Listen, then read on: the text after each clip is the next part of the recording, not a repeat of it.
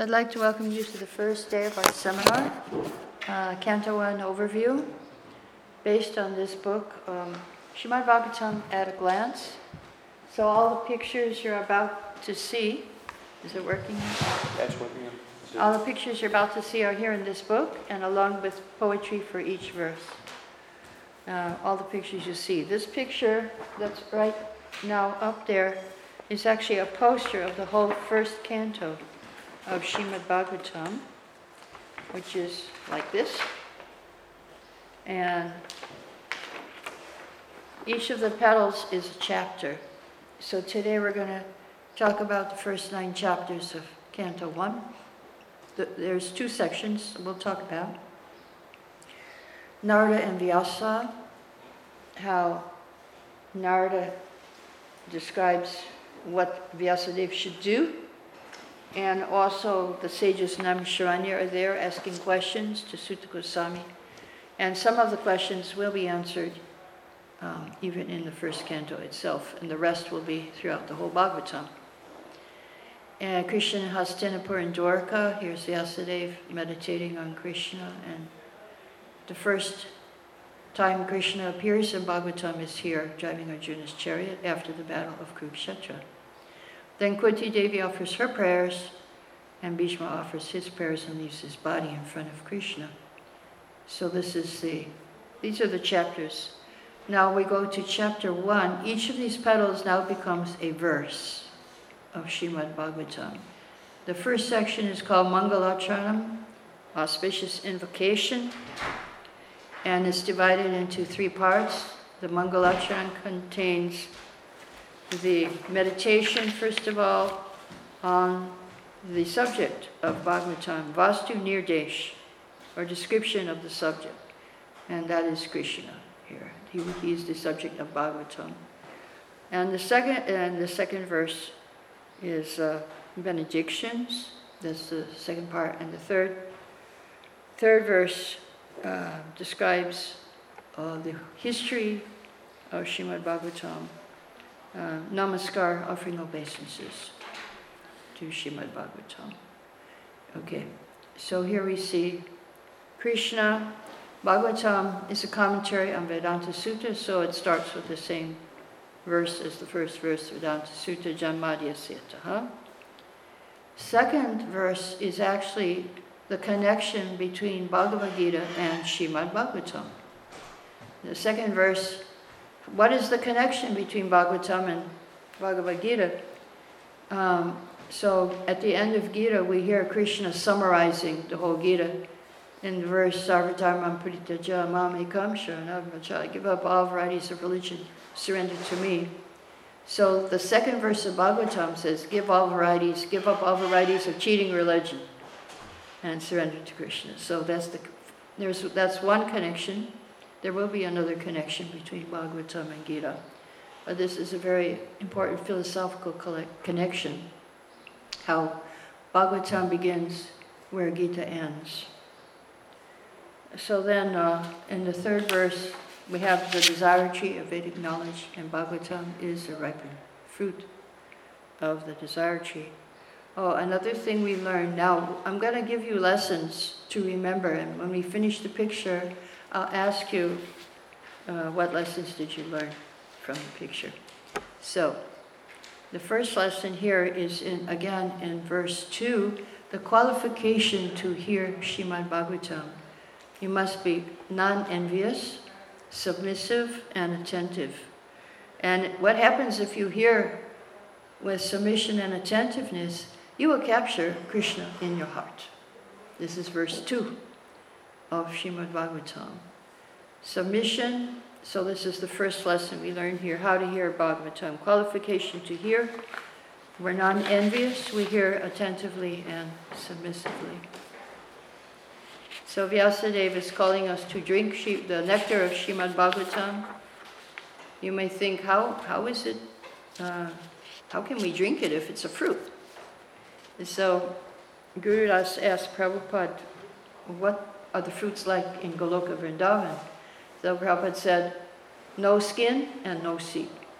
So that makes it juice. You can just drink it. And Shukadeva is drinking and Prabhupada is drinking after him. So here the second section of the first chapter, Sages Worship Sutta. So the story begins in the forest named Sharanya, holy place. And the purpose of Bhagavatam is described in the fourth verse, Swargaya and Lokaya, for the pleasure of the Lord and devotees and for the benefit of the people. Swargaya and Lokaya, for the people and for the pleasure of the Lord. That's the purpose. That's the second lesson we learned. What is the purpose of Bhagavatam? Pleasure of the Lord and to benefit the people. The third section, the sages ask 6 questions. And the first 2 questions, what is the essence of all religion? And what is the ultimate good for people in general? So they're asking here. Actually, no, the questions will be answered not in this chapter, but in chapter 2 and 3, most of the questions will be answered, chapters 2 and 3. So the first thing that happens in Bhagavatam, glorification of the holy name. Here is death running away. Even if you unconsciously chant the holy name, death doesn't want to hear it. And glorifying the devotees, if you meet a devotee, it's more powerful than repeated bathing in the Ganga River. Just a second's association with a devotee.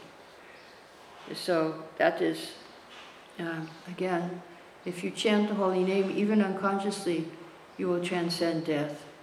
And to be servant of the devotee is the most powerful means of advancing. So this is again another lesson here in the first chapter is chant the holy name, become servant of Krishna, to transcend death and be blessed.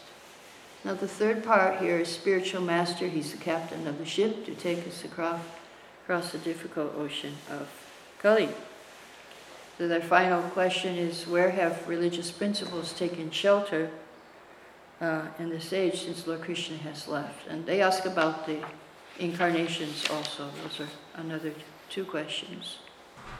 So now I will ask you, what lessons did you learn from this chapter? Does anybody remember one lesson? Yes? The ways to learn Bhagavatam. Yes, it's important to be submissive to it. Submissive. Because if you look at the scriptures very critically, you're not going to be able to learn it, because you're not going to be able to connect it with the Supersoul. Right. So therefore, I've been thinking about that and how that is a problem in the Western schooling system. Yeah. The ways in which we are not taking in information that is authoritative. Right. And therefore we aren't learning anything important. So we need to learn from the authority of the scriptures. Good, good. Yes. And Dandaniti, you had a lesson? Yeah, it was also that one should be non-envious. One should be non-envious, yeah. To actually, the qualification for hearing Srimad-Bhagavatam. Non-envious, submissive, and attentive. Okay, any other lessons that you learned? Srimad-Bhagavatam was spoken for the pleasure of the Lord and for the benefit for the benefit of the people. Good, good, good. Any other lessons you learned?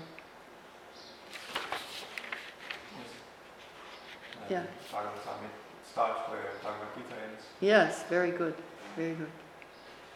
By the instruction. About the chanting. Chanting, yes. Chant Hare Krishna and serve the devotees to transcend death. I'm going to read verse 14. Souls in birth and death enmeshed will find their consciousness refreshed by chanting Krishna's holy name, which frightens fear and spoils his game. So there we have it. Chapter 1. Now we'll go to chapter 2. Part 1 is a longer chapter, so it's divided to 2. Sutta worships Shukadev. He remembers how he left home at birth and his father was lamenting.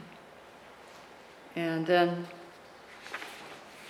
real dharma. So here's the answer to the first two questions. The ultimate good for humanity, this is in verse 6, and the ultimate good for humanity and essence of all scriptures is pure devotional service without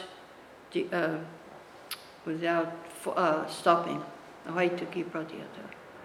Pure devotional service, this is the answer to the first two questions of the sages. And so that's our first lesson here. What is the ultimate good for humanity and the essence of all scriptures? Then we go to the last section, Absolute Truth, Brahman, Paramatma, and Bhagavan. There's three aspects to the Absolute Truth. And then we hear about Varnashram here. And the purpose of Varnashram is to please the Lord. So that's another lesson we learn here about Varnashram Dharma. Hari Toshanam. Sangsiddhya, the perfection of Varnashram is to please the Lord. And then we hear about chanting again. And then here he's got a sword and he's cutting out his karma. How is he cutting out his karma? By remembrance, by taking the sword of remembering the Lord. Wonderful verses here, all these verses in chapter 2. Okay, so what lessons did you learn here in this picture? Part 1 of chapter 2. Mm-hmm. Varnashram, yeah? To please the Lord. Purpose, good. That is so important. Without pleasing the Lord, then it's not very useful. Shama eva hi kevalam. He says, if you don't please the Lord with Varnashram. And what was the other lesson we learned here? Mm-hmm. The best thing for the pilgrim is pure devotional service, ultimate good for humanity, and essence of all scriptures. Good. So here we see Shraddha to Prema. The verses from 16 describe Shraddha by worshipping. You get Shraddha by worshipping the devotee. 17, hearing and chanting about Krishna and his pious activities. And verse 18, regular attendance in Bhagavatam class and serving the pure devotees will give you nishta, and also bring you to the mode of goodness. So I'm going to read verse 18. It's a famous verse which we many times chant before speaking Srimad-Bhagavatam. Hearing Bhagavatam each day for sure, and service to the devotee pure, removes anarthas and makes you ready for devotional service that's always steady.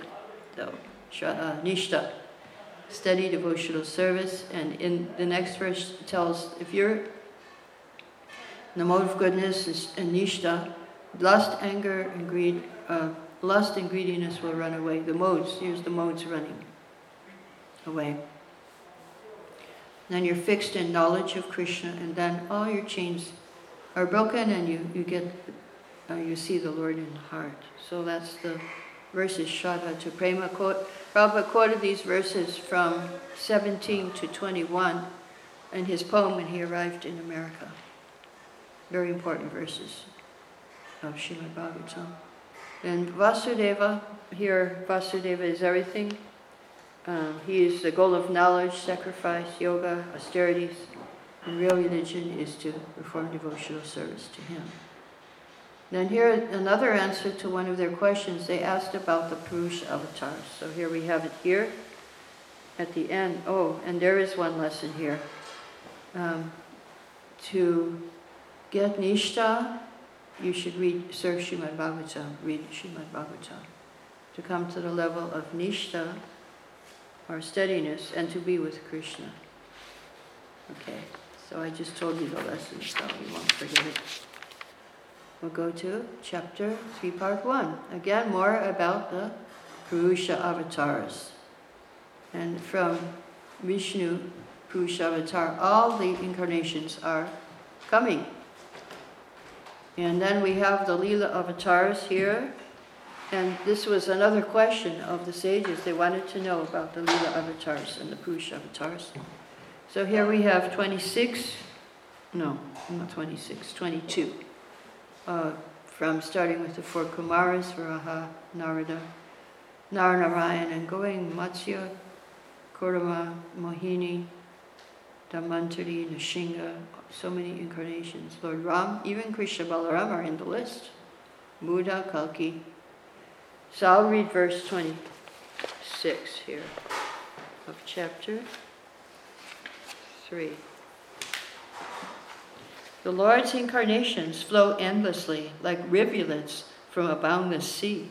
His innumerable forms, all divine, appear by his transcendental design. So there we have it. We have the Purusha avatars. Then here we have one verse all by itself. It's a section because it's called the Emperor verse. It's the verse how Krishna is the Supreme Personality of Godhead.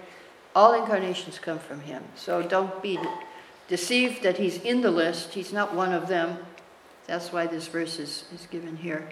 Don't accept Krishna as just another avatar. He is the origin of all avatars. So this is the lesson we learn here.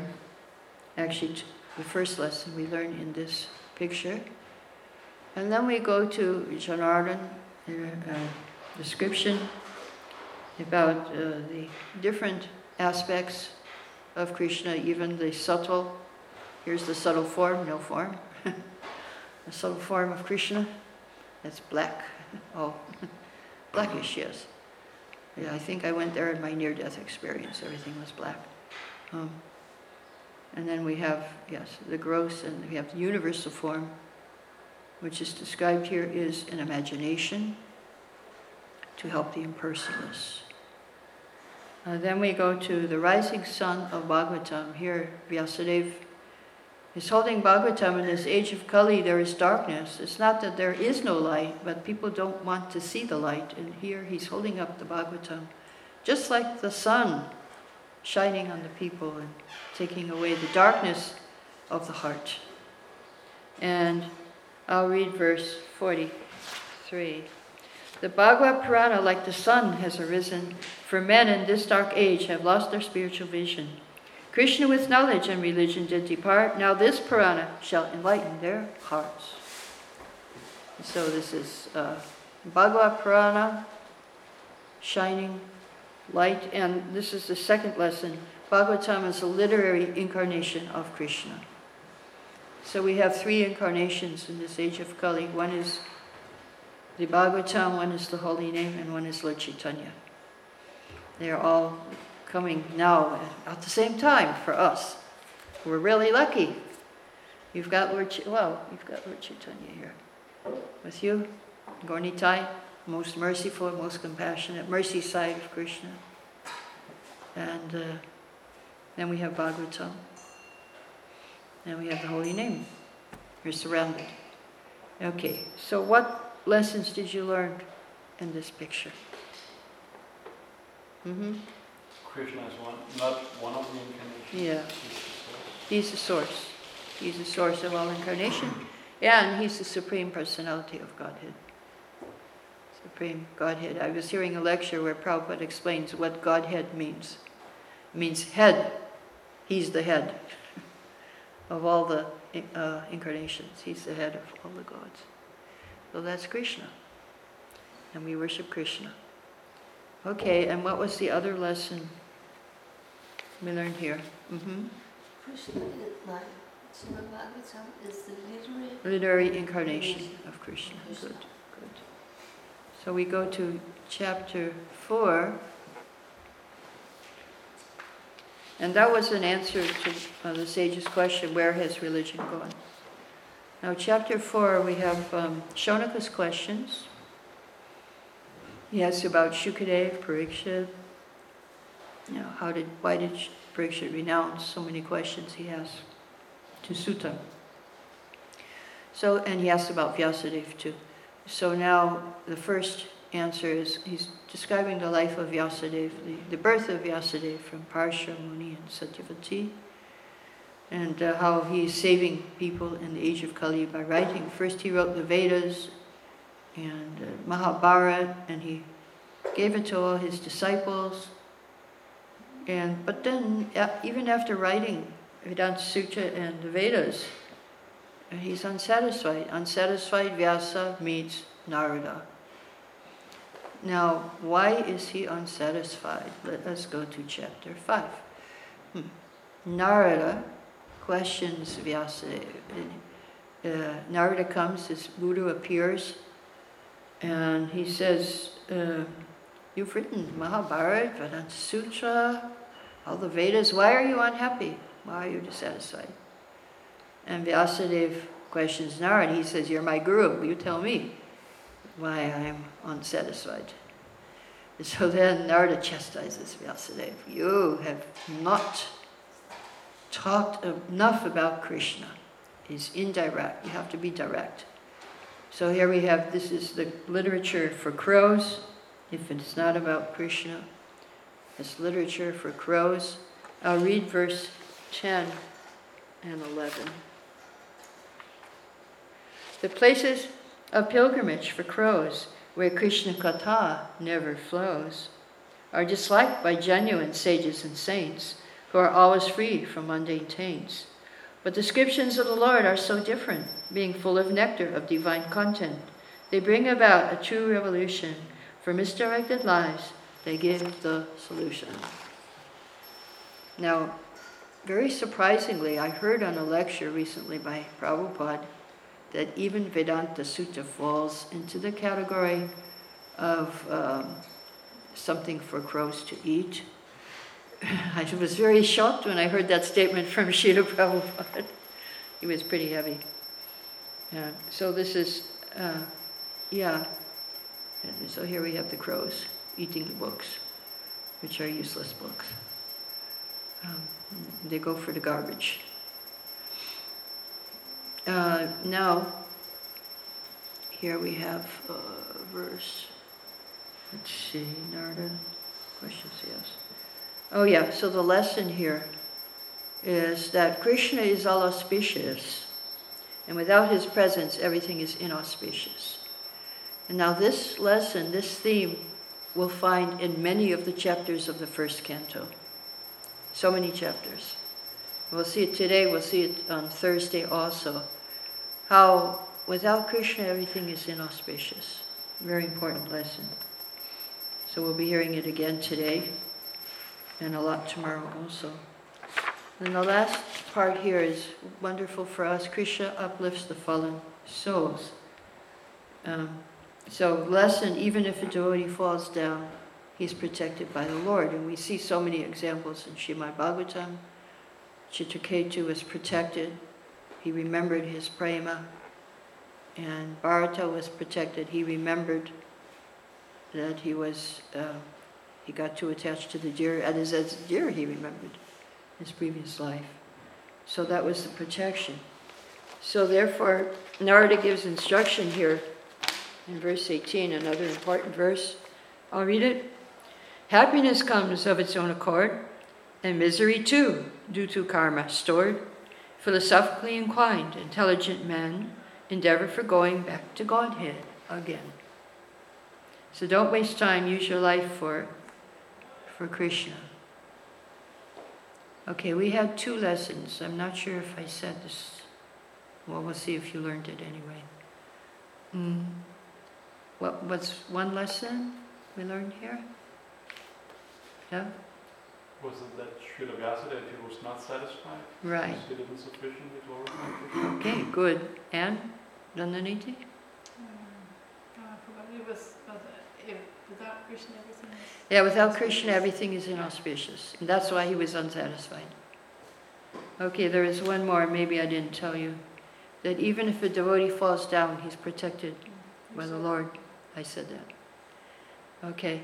And there's the wonderful verse, verse 17 actually. It says, and Prabhupada elaborates on it in his lectures, that even, it says, apakva, even if you're not fructified, your devotion is not fructified, you join in an immature condition, you're not a apaka devotee, still you will be protected. You will be protected. Even if you fall down, Krishna will take you back. That's also in Bhagavad Gita. Apichet saracharo bhajate mama nanibhak. No, Krishna will not let you go. That was my husband, my ex-husband. He had a initiation letter from Srila Prabhupada that you are very slow to come, but now that you have come, Krishna will never let you go. So that was very nice. Very nice letter. So I hope that's true for all of us. That we've come and Krishna will never let us go. So that's a wonderful lesson to contemplate. And it's all here in Srimad-Bhagavatam. So now we have chapter 5, part 2. The first part, everything for Krishna. And that's where the verse that Prabhupada would like to quote is 22, where he says, if you're a scientist, do it for Krishna, whatever. If you're a speaker, speak for Krishna. If you're a writer, write for Krishna. Everything for Krishna. And so this is the lesson, all endeavors should be used to glorify Krishna. And I think our scientists are very successful. I think you also have written something about Darwin. So I saw some books by Jutta Karma also, archaeology. So yeah, they're successful. And there's one I just met in Almvik, one young scientist. He's Murali Gopal, yeah, he's working in that direction too, to glorify Krishna with science. And so that's, yes. Then the second part, Narada serves sages. So here we hear, by following the life of Narada Muni, we can see Shraddha to Prema developing by the example of his life. Narada serves the sages. So I will read verses 25 and 26. I ate the remnants one auspicious day, and all my sins were washed away. Here he is, eating. I was transformed, purified at heart, thus my spiritual life did start. I heard their talks so attentively, and my taste increased proportionately. They spoke of Lord Krishna and how he appears. I drank it all in with wide open ears. So there is Narada as a child, associating with listening without envy, submissively, attentively. And he undergoes a change of heart, transformation. So then the next attraction for Krishna by hearing. So Narada describes how anyone can be attracted to Krishna. While performing duties according to the order of Krishna, one constantly remembers him and glorifies him. And that's the last part, just glorify Krishna. So Narada recalls how he made spiritual progress. And here in verse 39 is very interesting that 3 things he got. First he got knowledge, then he got mystic powers, mystic opulences, and the third thing he got was bhava. So bhava is the last thing that will come. It's not, you can get mystic powers before you get bhava. That's easier to get than bhava is the hardest thing. Love of Godhead. That Krishna reserves. So then he tells Vyasadeva, you should just glorify Krishna. That was his instruction to Vyasadeva here. Glorify Krishna. So, what was the lesson? We heard one lesson here. Anyone remembers? Okay. Everything should be engaged in Krishna service. Everything should be engaged in Krishna service. Good. Good, good.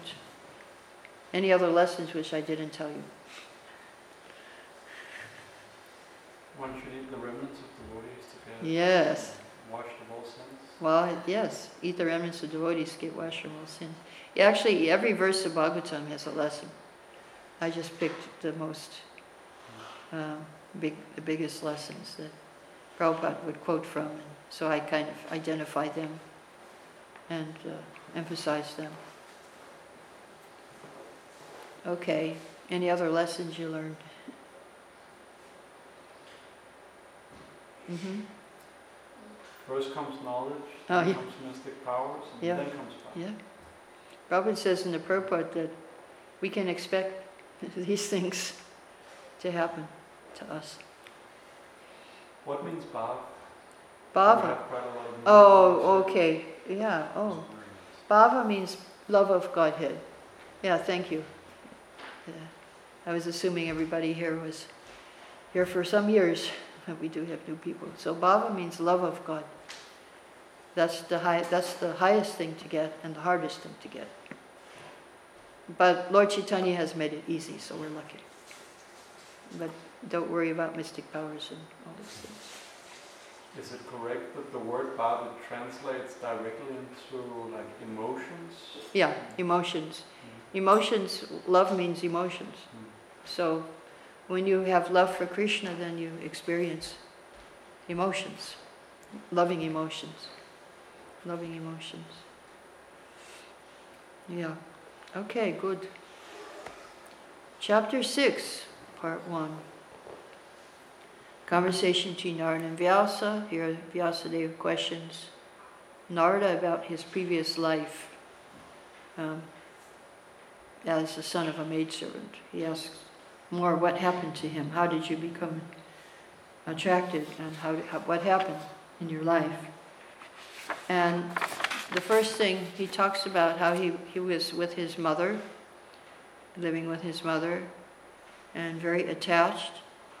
And he was going to Gurukul also. But one day a snake bit his mother and she died. And he decided to leave home. And there he's wandering. The boy Narada travels, that's the name. Sometimes very scary places, sometimes opulent places, sometimes beautiful places. And then he stopped to drink some water and sat underneath a banyan tree to meditate. So in his meditation, he saw the Lord appear in his heart, you can see here, but then the Lord left. The Lord left him. He was happy when he saw the Lord, but then the Lord left and he was crying. And the Lord said, you have only once, well, now we're here. He hears the voice. The Lord speaks. You have only once seen me, and this is just to increase your desire for me. Because the more you hanker for me, the more you'll be free from all material desires. I guess that's a lesson also. The more you desire Krishna, the more you'll be freed of material desires. Two things go together. Narada changed his body. So he was a boy, and now he became Narada Muni at the end of his life. And at the end of millennium, he went back into the mouth of Vishnu, and he appeared as the son of Brahma in his next life. So his previous life was understood was to be in the previous day of Brahma. And then the next day he was born as the son of Brahma. So this is a kalpa, day of Brahma. Narada travels. So after that he just travels around everywhere without restriction. And he said that those who are always full of cares and anxieties can cross the ocean of omniscience on a most suitable boat, constantly chanting of the holy names of the Lord and the activities of the personality of Godhead. So that's what he does, and that's the lesson, to be free from anxiety, always chant the Lord's glories. So I just told you the lesson. Is there any other lesson we learned from this picture? Mm-hmm. Seemingly life gets much more exciting at the other end. Life gets much more exciting? Gets much more exciting after death. After Just death. Looking at like... Yeah, for the devotees. The Muni's transformation. Yeah. Yeah, for us it will be very exciting after death. Because we're dedicating our life for the service of Krishna. So it'll be a wonderful experience for us after death. We must have that faith. Okay, was there a lesson here? Yes. Yeah, I was not thinking about listening when you said this, like, that we should have faith right, after this and it will be something better. yes, And I was thinking, like, because that's also in the first canto with Krishna Dev, he was like, yeah, he was so happy to see Krishna because it said that he wasn't sure if he would see Krishna. yeah, he wasn't sure, and that's why he was praying. We'll hear some of his prayers today, and showing that he wasn't sure, but he even had Krishna in front of him, you know. It was like, well, how more sure can you be? You have Krishna right in front of you. Surely you're going to go to Krishna. You have Krishna. And he prayed for that, of course. Please remain here in front of me. Okay, and there was one lesson also, if anybody remembers. To be free of anxiety, always chant the Lord's glories. That's what Narada Muni does. Chapter 7, part 1. So Vyasadev's vision, he saw Krishna and he saw Maya behind Krishna. And he saw, here's the same picture, and then he saw Maya and the three modes of nature controlling the living entities, the jivas. And so therefore he wrote Srimad-Bhagavatam to teach devotional service so we could be free from Maya. And verse 7, I'll read, because it's a really nice verse. Conclusion of his meditation. By hearing Bhagavatam, love for Krishna sprouts, and material illusion is kicked out. A feeling for his service is sown in the heart. Lamentation and fear thus depart. Okay. So that's the lesson. By hearing Bhagavatam, devotional service awakens.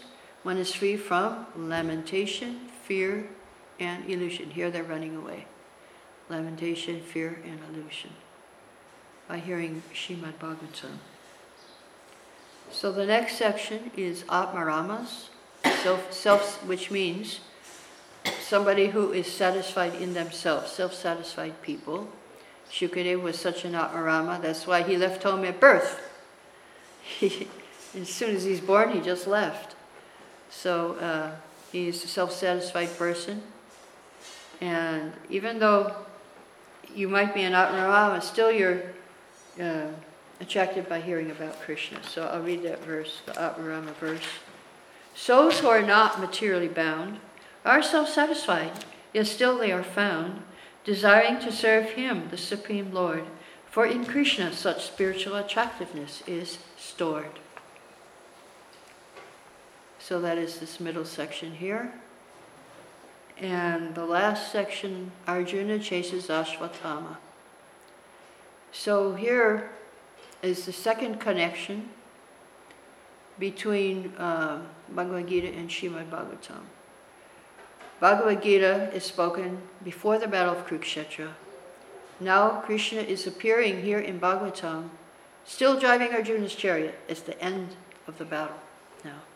The battle is almost over, but the son of Jonah went and killed the 5 sons of Draupadi. She's lamenting. Arjuna said, "Don't worry, I will kill him. I'll capture him." So Krishna is driving Arjuna's chariot, and they're chasing Ashwatthama. Okay, so what was another lesson here? Oh, yeah, only one lesson.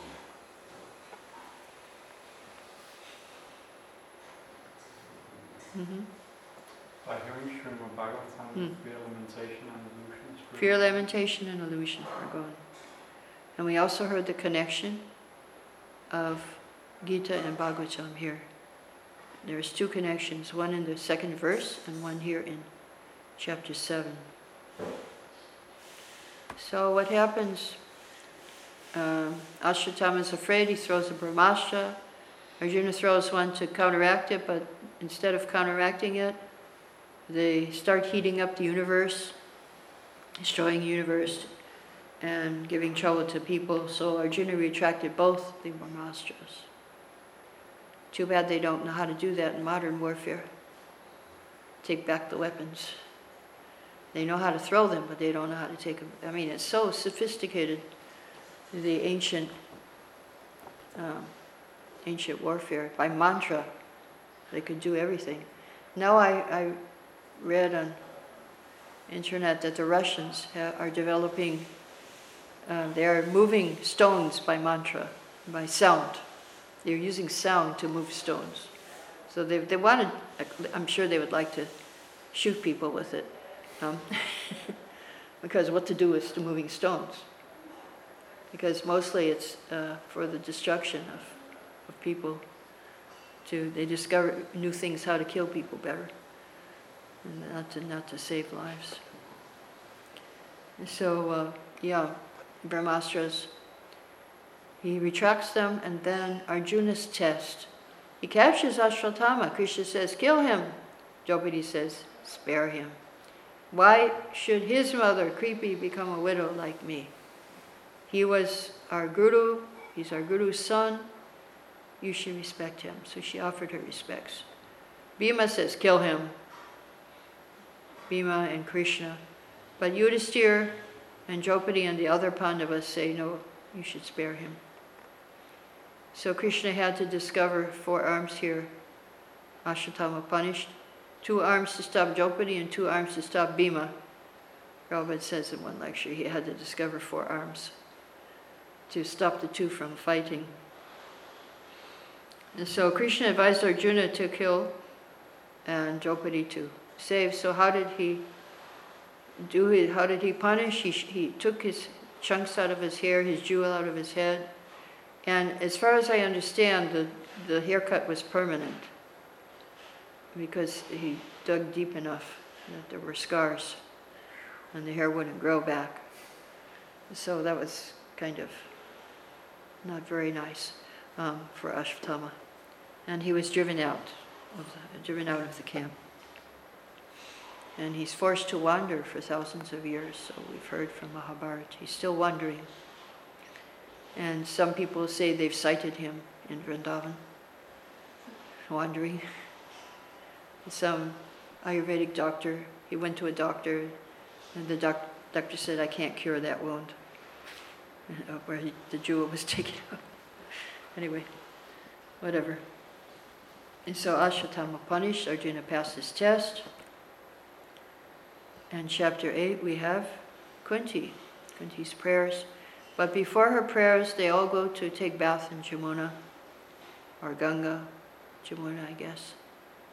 I don't know where they were. Anyway, they went to bath. I think it says Ganga. Yeah, Ganga. But it is Yamuna. Hmm? I mean, it is Yamuna, but Yeah. Yamuna flows by Hastinapur. Yamuna float. That's true. But it's the same thing that also is said, Maharaj Pariksit is set down by the Ganges. Oh, the Ganges, yeah. So, but it's Yeah. usually Yamuna, but Right. Yamuna is called the Ganges. Jamuna is called Ganga. So everyone was shocked. Krishna pacifies them. But then, and meanwhile, Ashwatthama is busy sending another Brahmastra to kill Pariksit. And Krishna comes and saves him. Pariksit saved. That's the second part. His mother Uttara comes running and she says, I don't care if I die, but please protect my baby in the womb. So Krishna comes in the womb. Pariksit sees him. And that's why he gets the name Pariksit, examiner, looking for that person who came to save him. So Kunti starts praying and she describes Krishna's qualities. She glorifies his names, appreciates all the lotus features of his body. I'll read one verse from Kunti. Govinda and Vasudeva are his names. He delights Brajbasis with his games. He loves the cows. He's Nanda's boy. I bow down to him, Devaki's joy. So that's verse 21. 22 is about all the lotus eyes, lotus feet, lotus navel, lotus garland, everything lotus. She's describing the qualities of Krishna. And then the last section here, Krishna's protection. How he protected Draupadi, protected them from the fire, from poison snakes, from cannibals. And so she is very appreciative of Krishna. She's expressing her gratitude. And then she talks about chanting the holy name, and she prays for more troubles, actually. Then you will come, and you will be with us. When we're in trouble, you're always with us. Now we got the kingdom, you're leaving. Don't leave. So chanting the holy name is difficult for someone who is materially engrossed. The Lord is the property of those who are materially exhausted. So this is a lesson here. Krishna is easily approached by those who are materially exhausted. So I just told you the lesson. I should read verse 27. My Lord, you are owned by impoverished souls, who've abandoned all material goals.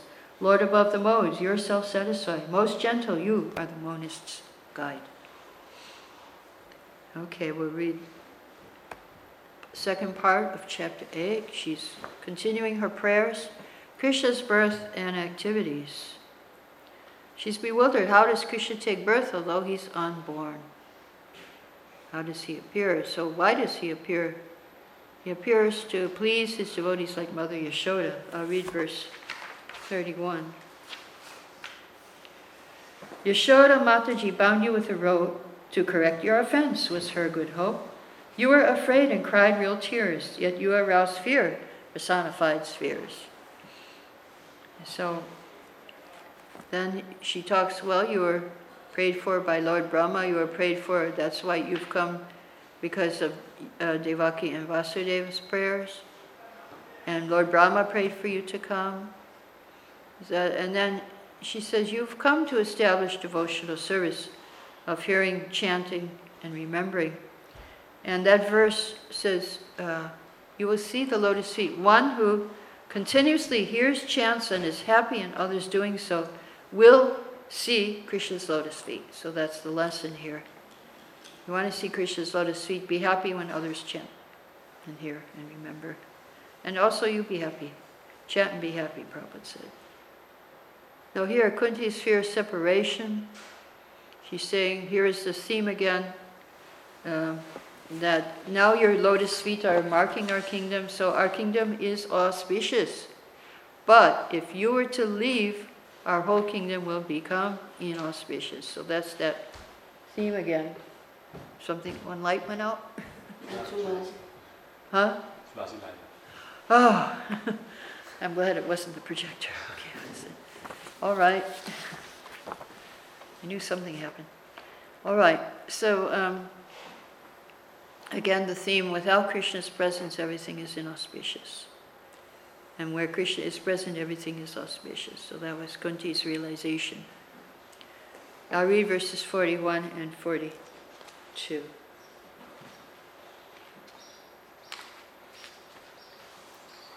You are the universal soul, the personality who keeps things whole. O Lord of Madhu, let my attraction be drawn to you without distraction. As the Ganga river flows to the sea, let my love be drawn to thee. So this is her prayer. The Ganga river is there. So, yeah, here. So then, Yudhishthira's lamentation, he's lamenting so many soldiers have been killed just for putting me on the throne. And he requests Krishna to stay, also just like Kunti, to stay a few days more, stay more time. But the most interesting thing here is that Krishna cannot pacify Yudhishthira. He managed with Arjuna before the battle of Kurukshetra, but Yudhishthira and all the sages, they couldn't pacify Yudhishthira. Krishna couldn't pacify Yudhishthira. So why is this? Because they want to go to Bhishma. He wants to glorify Bhishma. And Bhishma can do what I could not do. Bhishma can do. So this is the purpose of why Krishna could not console Yudhishthira. So what did we learn here? What lesson? Mhm. Where Krishna is, everything is auspicious. Where is Krishna, everything is auspicious. Good. And when he leaves, everything is inauspicious. So here's chapter 9, Pandavas approach Bhishma. So he's lying in a bed of arrows, about to pass away. All the great sages are coming from all over the universe. Shukadeva and Narada and so many sages are coming just to see the passing of Bhishma. So here the second part is Krishna's plan. So Bhishma was crying, and when he saw the Pandavas, he said, what terrible things you suffered just because you were connected to religion personified. So no one can know the plan of the Lord. But accepting his plan, you must follow it. So that's the lesson. Although we may not understand Krishna's plan, we must try to accept it and execute it. So I'll read verse 15. How wonderful is time's influence, irreversible even in Yudhisthira's presence. The Lord, their companion and intimate friend, yet trouble for their brothers had no end. So we must accept the plan. Although we may not understand the plan of Krishna, we must accept it. So Bhishma appreciates Krishna. Welcome. Haribol. Welcome, you have come for Arti. Arti will be a little late today. It will be on time, but might be a silent one. Okay, we're almost done. Bhishma appreciates Krishna. And a very wonderful verse I'm going to read to you, verse 23. By devotion and chanting of the holy name, a dying devotee is released from mortal frame. Krishna appears in his servitor's mind and takes him home because he's so kind. So that's the lesson here. Another lesson. Jai Gurnitai. Krishna appears in the mind of the devotee who attentively chants the holy name. So that verse 23. And saves him at the time of death. When we chant the holy name attentively, Krishna comes in our mind and saves us at the time of death. Okay, and what was the other lesson we learned here in this chapter? No one can guess the plans of the Lord. No one can guess the plans of the Lord. So, what should we do? Accept the plan. Even though we don't understand the plan, we should accept it and try to execute it. We may not understand the plan of the Lord, but at the same time we understand what we're meant to do, what are our instructions, what we're meant to do for the Lord. And it might be difficult to understand what is the outcome. Okay. So, there was another lesson too.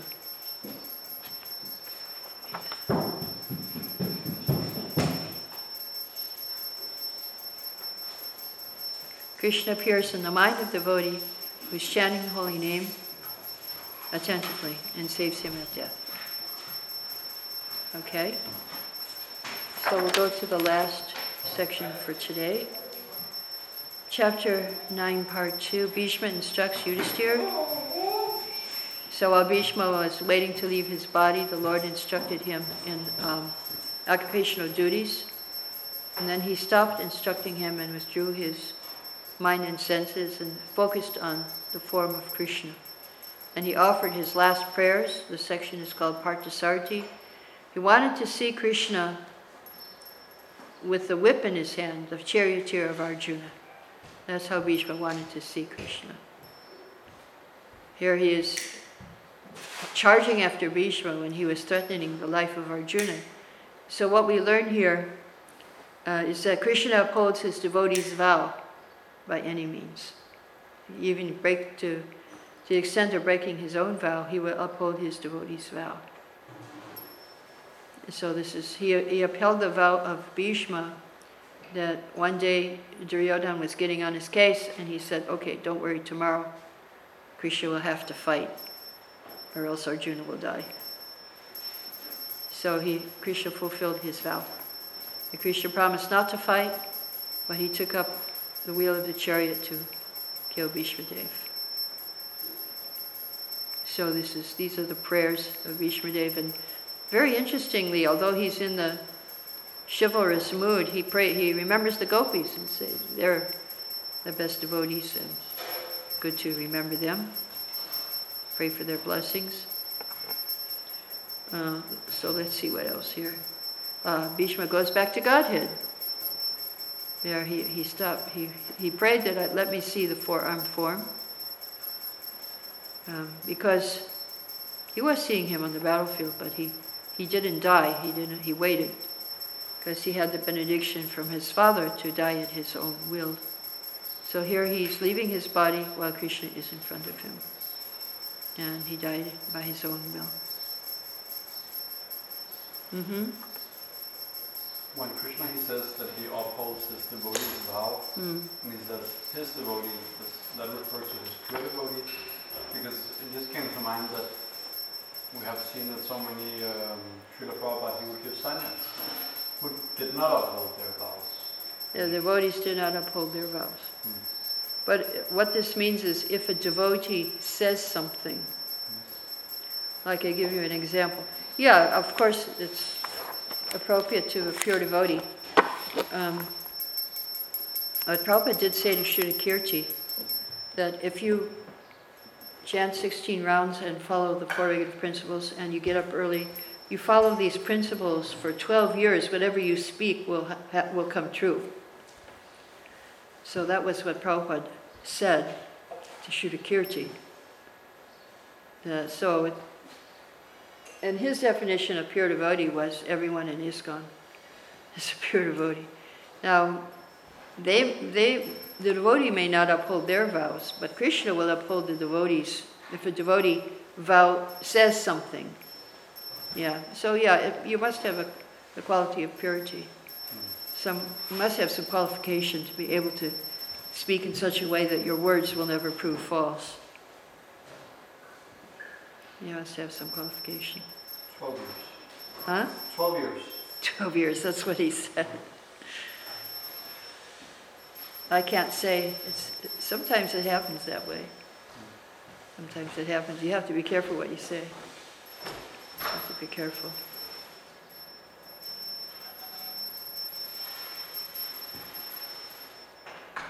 Yeah, Prabhupada one time, the first Rath Yatra in San Francisco, he was so pleased.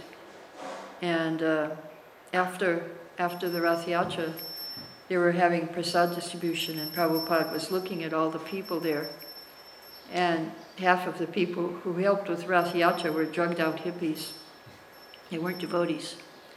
But Prabhupada looked at everyone and said, whoever helped with this Rath Yatra will go back to Godhead in this life. So, wow. He said it. And with Mr. Sethi, I was just reading again today. He was a construction worker in Juhu. He built rooms for devotees over tenants' quarters because we couldn't you couldn't get the tenants out. You had to pay a lot of money. So this man was a contractor, construction person, and he built rooms for devotees. For us, we had no place to stay. We were in a hut. The men were in a hut. The ladies are on the roof of a building. And we came to Bombay, Juhu. So he went to see Srila Prabhupada covered with dust and concrete. And Prabhupada said, just like you are building rooms for my devotees, so Krishna is building your room in Goloka, Vrindavan. And the man said, but Prabhupada, I'm not a devotee. I can't follow the rules and regulations. How is it possible that this will happen? So Prabhupada said, that I will see. So that man left his body. We know he's got a room already reserved in Goloka Vrindavan. He couldn't stop drinking tea. That's something very difficult for some Indian people to give up. So yeah, so now it's time for questions. We did finish 9 chapters today.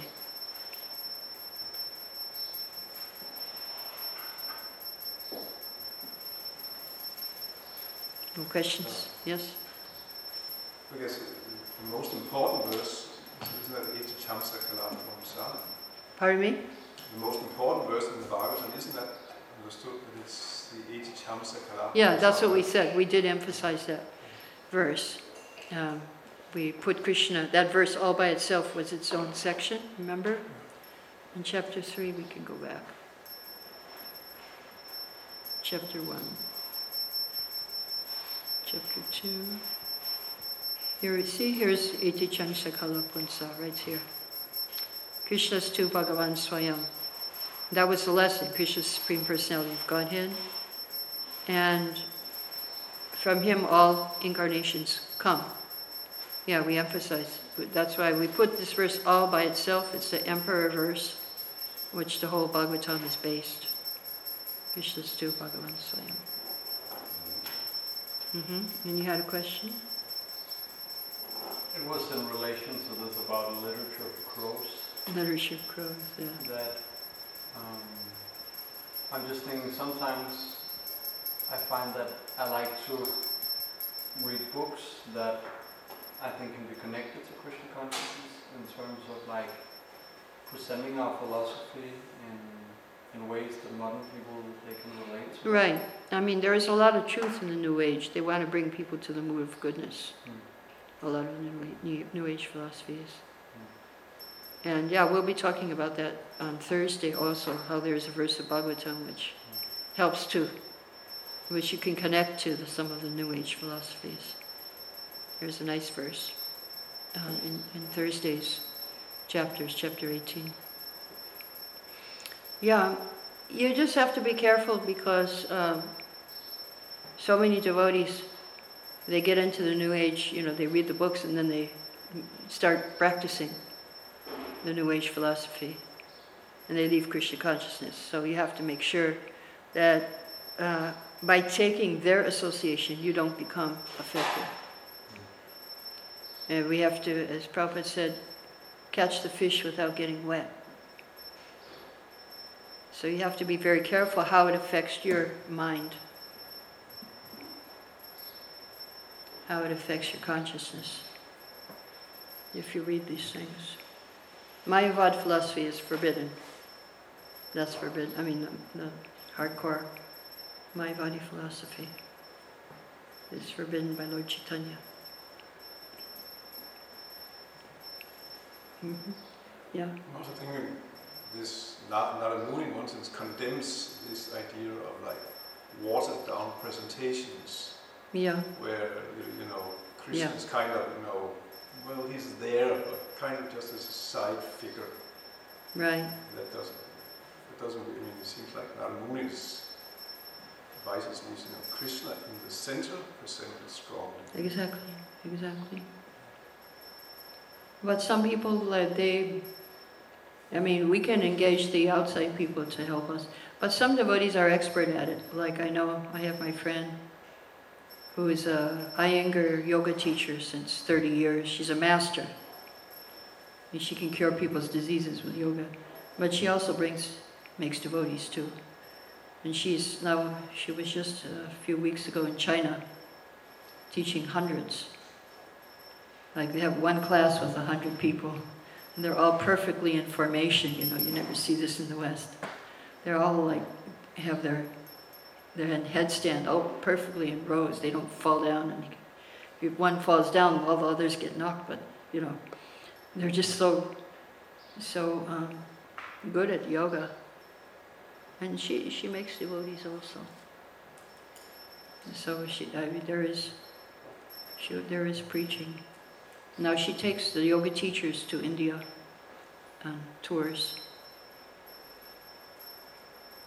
So yeah, she's preaching not just to the students, but to the teachers. So you can do that without getting affected then. That's good. She's a disciple of Prabhupada.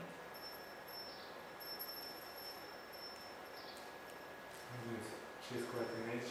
Hmm? It means she's in age. Her age is my age.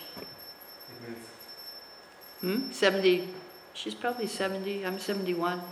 Like that, most of Prabhupada disciples are around 70 now, give or take.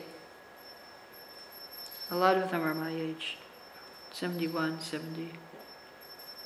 Yeah, and she's going strong. I was attending, because she cured me of a lot of diseases when I was in Vrindavan, so I've been practicing since 94. 25 years, 26 years, 25 years practicing. And I go down there for lessons, and she's still going strong. Yeah, she's 71 and 70, traveling all over and teaching. Yeah, her guru lived to be 90-something. Yeah. And he was a Vaishnava. Actually, this Iyengar, he was a Vaishnava. He would only allow her to cook for him, because she was a Vaishnava. But yeah. Any other questions? Mm-hmm. Just a comment on this, like he just mentioned this, that Narayana he seems to condemn presentations which don't put Right. Krishna directly in the center. Right. But simultaneously, he also didn't tell Vyasadeva to burn the rest of the books. To burn Pardon me? To burn the rest of the books. It's not that we threw away Mahabharata or... Yeah, right. We don't burn Mahabharata and Vedanta Sutra, because they are scriptures. So in that regard, I was just thinking relating it to our modern situation where we try to preach Krishna consciousness, because we do see some people who use the indirect approach. For example, I know that in Russia there's and you just mentioned this example of yoga and how that works. Mm-hmm. So I heard Devamrit Swami make the point. Yeah, he has yoga. He But teaches yoga. He doesn't advocate direct preaching over indirect preaching or indirect preaching over direct right, preaching. Right. So there's a sphere for both. Yeah. Yeah, the indirect. Prabhupada was direct. And so a lot of us were trained in that school. So it's hard for us to do indirect. Some of us did. Swarup Damodar, Jutta Karma. They're doing indirect preaching. But it's the thing is not to make an issue out of it and divide devotees, say, oh, you shouldn't do that, you shouldn't do that, but to appreciate how devotees are spreading Krishna consciousness in their own ways. I mean, Prabhupada's way was to, when George Harrison said, should I shave up and become a brahmachari? Prabhupada said, no, you can do much more for us by remaining as a musician. And I heard many devotees tell me, I became a devotee because of George Harrison, hearing his songs. And he gave that instruction to several people. Peter Bourgeois, the famous tennis player, he also didn't. He gave him lots of instructions, but he didn't tell him to surrender and become a devotee like us. So that's where the Varnashram comes in. That engage everybody, let them remain in their occupations and engage them according to their occupation, to where they are. And that was, as I understand, also Prabhupada's plan. He wanted the High Court judges to be wearing tilak. It's not that we all have to become High Court judges, but we make the High Court judges into devotees. And so that's, how to do that. How to do that. I just remember when I joined, there was some kind of recommendation to read all of Prabhupada's books 3 times or something. Right. Before you read it. I don't know if it's coming from Prabhupada or if it's instruction is actually coming from. Yeah, I haven't heard it from Prabhupada, but I have also heard that. I believe it's from his disciples. Read all the books 3 times. Because it's written in Srimad-Bhagavatam that you should read it 3 times. Well, Brahma, he read 3 times. Everything, and then he got perfection. Lord Brahma, that's what he did. If you read Canto 2, then you hear the life of Brahma, a lot about his life, and how he became perfect by reading all the scriptures 3 times. And when Prabhupada was here, we didn't have all the books, so how could we read them 3 times? Whatever we had, we read. When I joined, it was just the books from the ship that Prabhupada brought over, and Nectar of Devotion was just published, Teachings of Lord Chaitanya, Ishopanishad, and Bhagavad Gita in the condensed form. And when I joined Krishna Book, when I just joined Krishna Book Part 1, we didn't have many books, so yeah, we could read them. We could read them lots.